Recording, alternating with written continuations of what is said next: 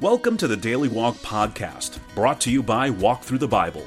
The Daily Walk Podcast is a daily devotional that will guide you on a life-changing journey through the Bible in 1 year. Join us every day to hear the entire Bible in a year, alongside a daily devotional thought that will help bring God's Word alive for you.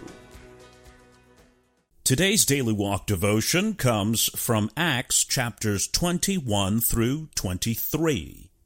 Ominous signs accompany Paul as he returns from his third missionary journey. Agabus, a prophet from Judea, prophesies the fate awaiting Paul in Jerusalem by binding himself with Paul's belt to signify capture and imprisonment. Arriving in Jerusalem, Paul faces an angry mob and accusations of false teaching and of polluting the temple. Once before the crowd and again before the Sanhedrin, he defends himself by relating his personal testimony. Narrowly avoiding an assassination plot, he awaits his opportunity to declare the gospel before governors, kings, and Caesar himself. Now, let's listen to Acts chapters 21 through 23. Acts 21. After we had torn ourselves away from them, we put out to sea and sailed straight to Kos. The next day we went to Rhodes, and from there to Patara. We found a ship crossing over to Phoenicia, went on board and set sail. After sighting Cyprus and passing to the south of it, we sailed on to Syria. We landed at Tyre, where our ship was to unload its cargo. We sought out the disciples there and stayed with them 7 days. Through the Spirit, they urged Paul not to go on to Jerusalem. When it was time to leave, we left and continued on our way. All of them, including wives and children, accompanied us out of the city, and there on the beach, we knelt to pray. After saying goodbye to each other, we went aboard the ship, and they returned home.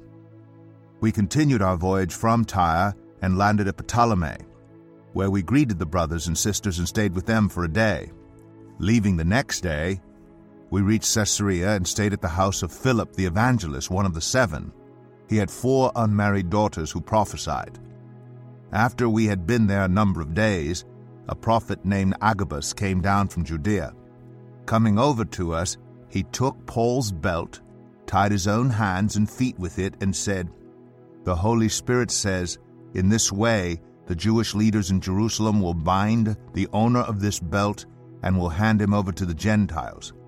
When we heard this, we and the people there pleaded with Paul not to go up to Jerusalem.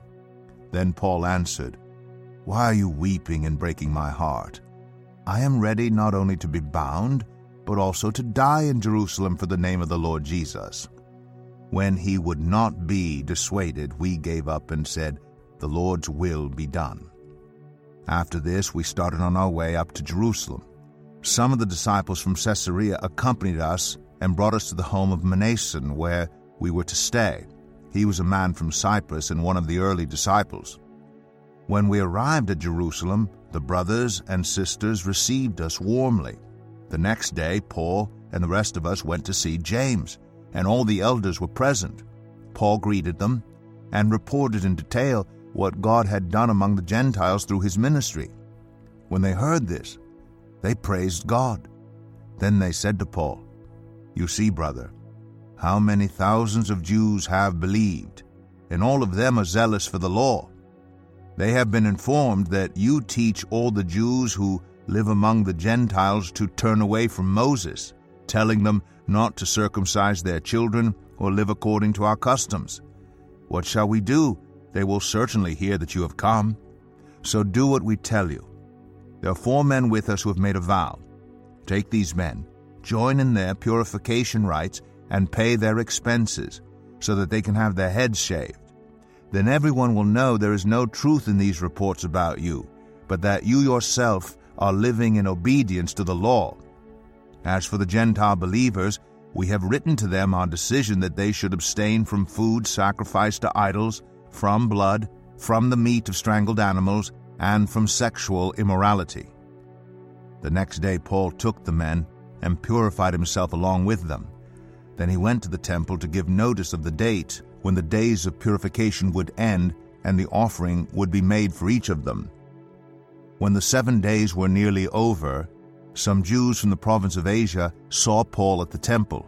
They stirred up the whole crowd and seized him, shouting, "Fellow Israelites, help us! This is the man who teaches everyone everywhere against our people and our law and this place. And besides, he has brought Greeks into the temple and defiled this holy place."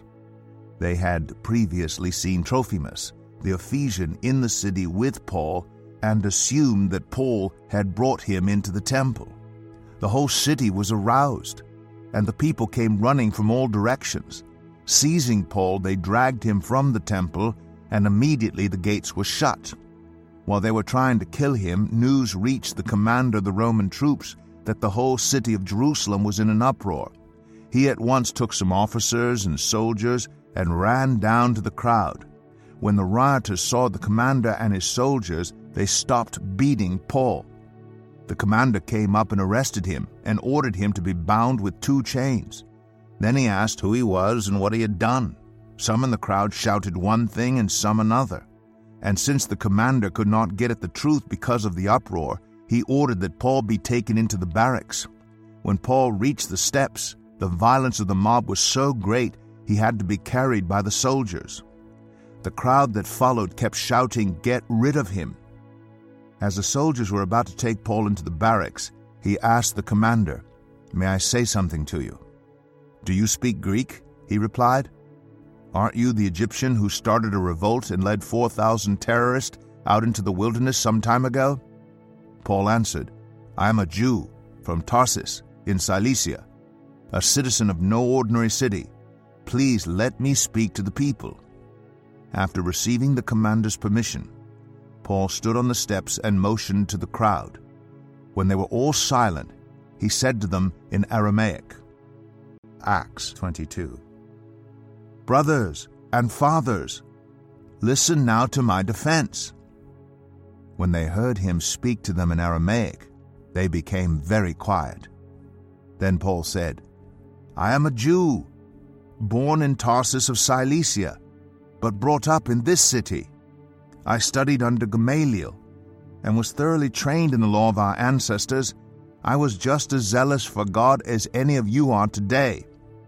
I persecuted the followers of this way to their death, arresting both men and women and throwing them into prison, as the high priest and all the council can themselves testify. I even obtained letters from them to their associates in Damascus, and went there to bring these people as prisoners to Jerusalem to be punished. About noon, as I came near Damascus, suddenly a bright light from heaven flashed around me.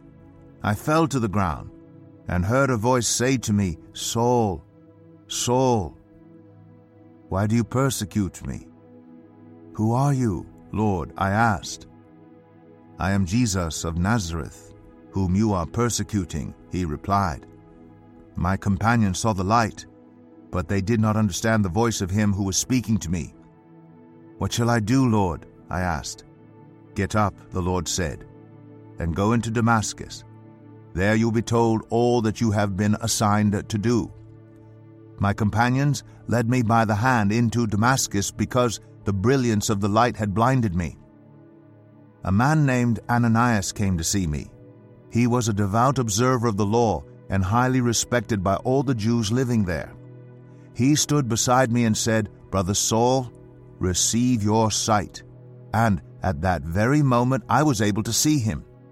Then he said, 'The God of our ancestors has chosen you to know his will, and to see the righteous one, and to hear words from his mouth. You will be his witness to all people of what you have seen and heard. And now, what are you waiting for? Get up, be baptized, and wash your sins away, calling on his name.' When I returned to Jerusalem and was praying at the temple, I fell into a trance and saw the Lord speaking to me. 'Quick,' he said, 'leave Jerusalem immediately, because the people here will not accept your testimony about me.'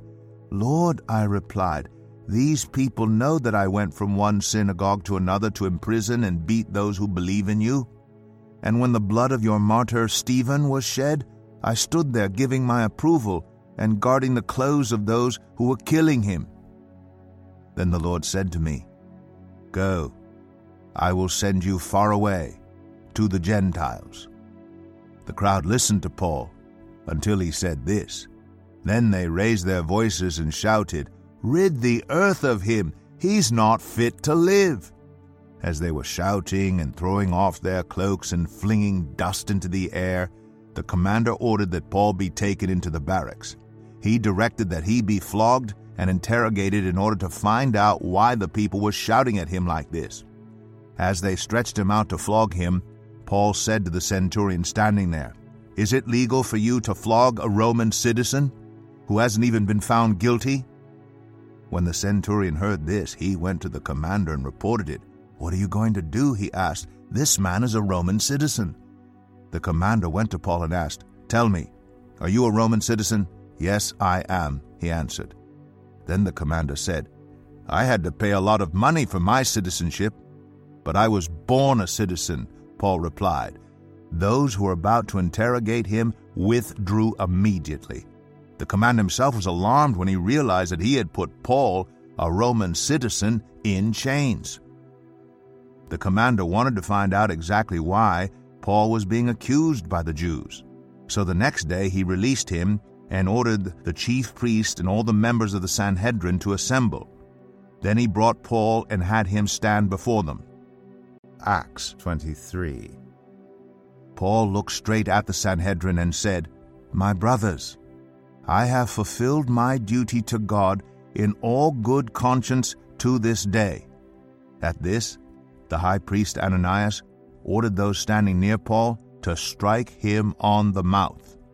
Then Paul said to him, God will strike you, you whitewashed wall. You sit there to judge me according to the law, yet you yourself violate the law by commanding that I be struck. Those who were standing near Paul said, How dare you insult God's high priest? Paul replied, Brothers, I did not realize he was the high priest. For it is written, Do not speak evil about the ruler of your people. Then Paul, knowing that some of them were Sadducees and others Pharisees, called out in the Sanhedrin, My brothers, I am a Pharisee, descended from Pharisees. I stand on trial because of the hope of the resurrection of the dead. When he said this, a dispute broke out between the Pharisees and the Sadducees, and the assembly was divided. The Sadducees say that there is no resurrection, and that there are neither angels nor spirits, but the Pharisees believe all these things. There was a great uproar, and some of the teachers of the law, who were Pharisees, stood up and argued vigorously. We find nothing wrong with this man, they said. What if a spirit or an angel has spoken to him? The dispute became so violent that the commander was afraid Paul would be torn to pieces by them. He ordered the troops to go down and take him away from them by force and bring him into the barracks. The following night, the Lord stood near Paul and said, Take courage. As you have testified about me in Jerusalem, so you must also testify in Rome. The next morning, some Jews formed a conspiracy and bound themselves with an oath not to eat or drink until they had killed Paul. More than 40 men were involved in this plot. They went to the chief priests and the elders and said, We have taken a solemn oath not to eat anything until we have killed Paul. Now then, you and the Sanhedrin petitioned the commander to bring him before you on the pretext of wanting more accurate information about his case. We are ready to kill him before he gets here. But when the son of Paul's sister heard of this plot, he went into the barracks and told Paul. Then Paul called one of the centurions and said, Take this young man to the commander. He has something to tell him. So he took him to the commander. The centurion said, Paul the prisoner sent for me and asked me to bring this young man to you because he has something to tell you. The commander took the young man by the hand, drew him aside, and asked, What is it you want to tell me? He said, Some Jews have agreed to ask you to bring Paul before the Sanhedrin tomorrow on the pretext of wanting more accurate information about him. Don't give in to them, because more than 40 of them are waiting in ambush for him. They have taken an oath not to eat or drink until they have killed him. They are ready now, waiting for your consent to their request." The commander dismissed the young man with this warning: "Don't tell anyone that you have reported this to me." Then he called 2 of his centurions and ordered them, "Get ready a detachment of 200 soldiers, 70 horsemen, and 200 spearmen to go to Caesarea at 9 tonight. Provide horses for Paul so that he may be taken safely to Governor Felix." He wrote a letter as follows: "Claudius Lysias, to His Excellency Governor Felix, greetings. This man was seized by the Jews, and they were about to kill him, but I came with my troops and rescued him, for I had learned that he is a Roman citizen. I wanted to know why they were accusing him, so I brought him to their Sanhedrin. I found that the accusation had to do with questions about their law, but there was no charge against him that deserved death or imprisonment. When I was informed of a plot to be carried out against the man, I sent him to you at once. I also ordered his accusers to present to you their case against him." So the soldiers, carrying out their orders, took Paul with them during the night and brought him as far as Antipatris. The next day they let the cavalry go on with him while they returned to the barracks. When the cavalry arrived in Caesarea, they delivered the letter to the governor and handed Paul over to him. The governor read the letter and asked what province he was from. Learning that he was from Cilicia, he said, "I will hear your case when your accusers get here." Then he ordered that Paul be kept under guard in Herod's palace. Here is our Daily Walk devotional thought for today. Is your tongue your greatest asset or your worst enemy? In Acts chapters 21 through 28, it describes the Apostle Paul as he stands before 7 different groups of people. A mob in chapters 21 and 22, a council of religious leaders in chapter 23, 2 governors, chapters 24 and 25, a king in chapter 26, a shipload of prisoners, soldiers, and hardened sailors in chapter 27, and a group of Roman Jews in chapter 28. In each case, Paul's demeanor and conduct fits the occasion. His words are carefully chosen, and his impact for the gospel is profound.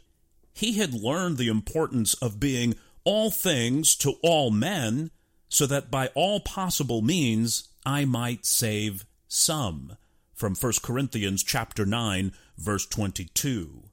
When addressing an antagonistic Jewish audience, Paul spoke in their Hebrew language and used a warmly courteous salutation.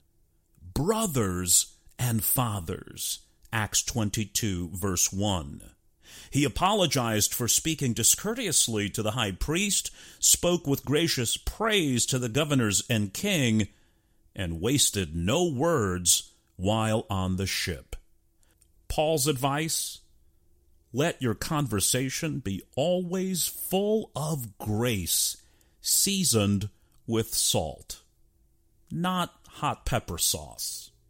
Is your speech helping or hindering the effectiveness of your witness? Thank you for joining us today for the Daily Walk podcast from Walk Through the Bible. Be with us tomorrow as we continue our life-changing journey through the Bible in a year. Love this episode of the Daily Walk podcast? We'd love for you to rate and give us a review on iTunes or Google Play. Make sure you subscribe so you won't miss an episode as we walk through God's Word together.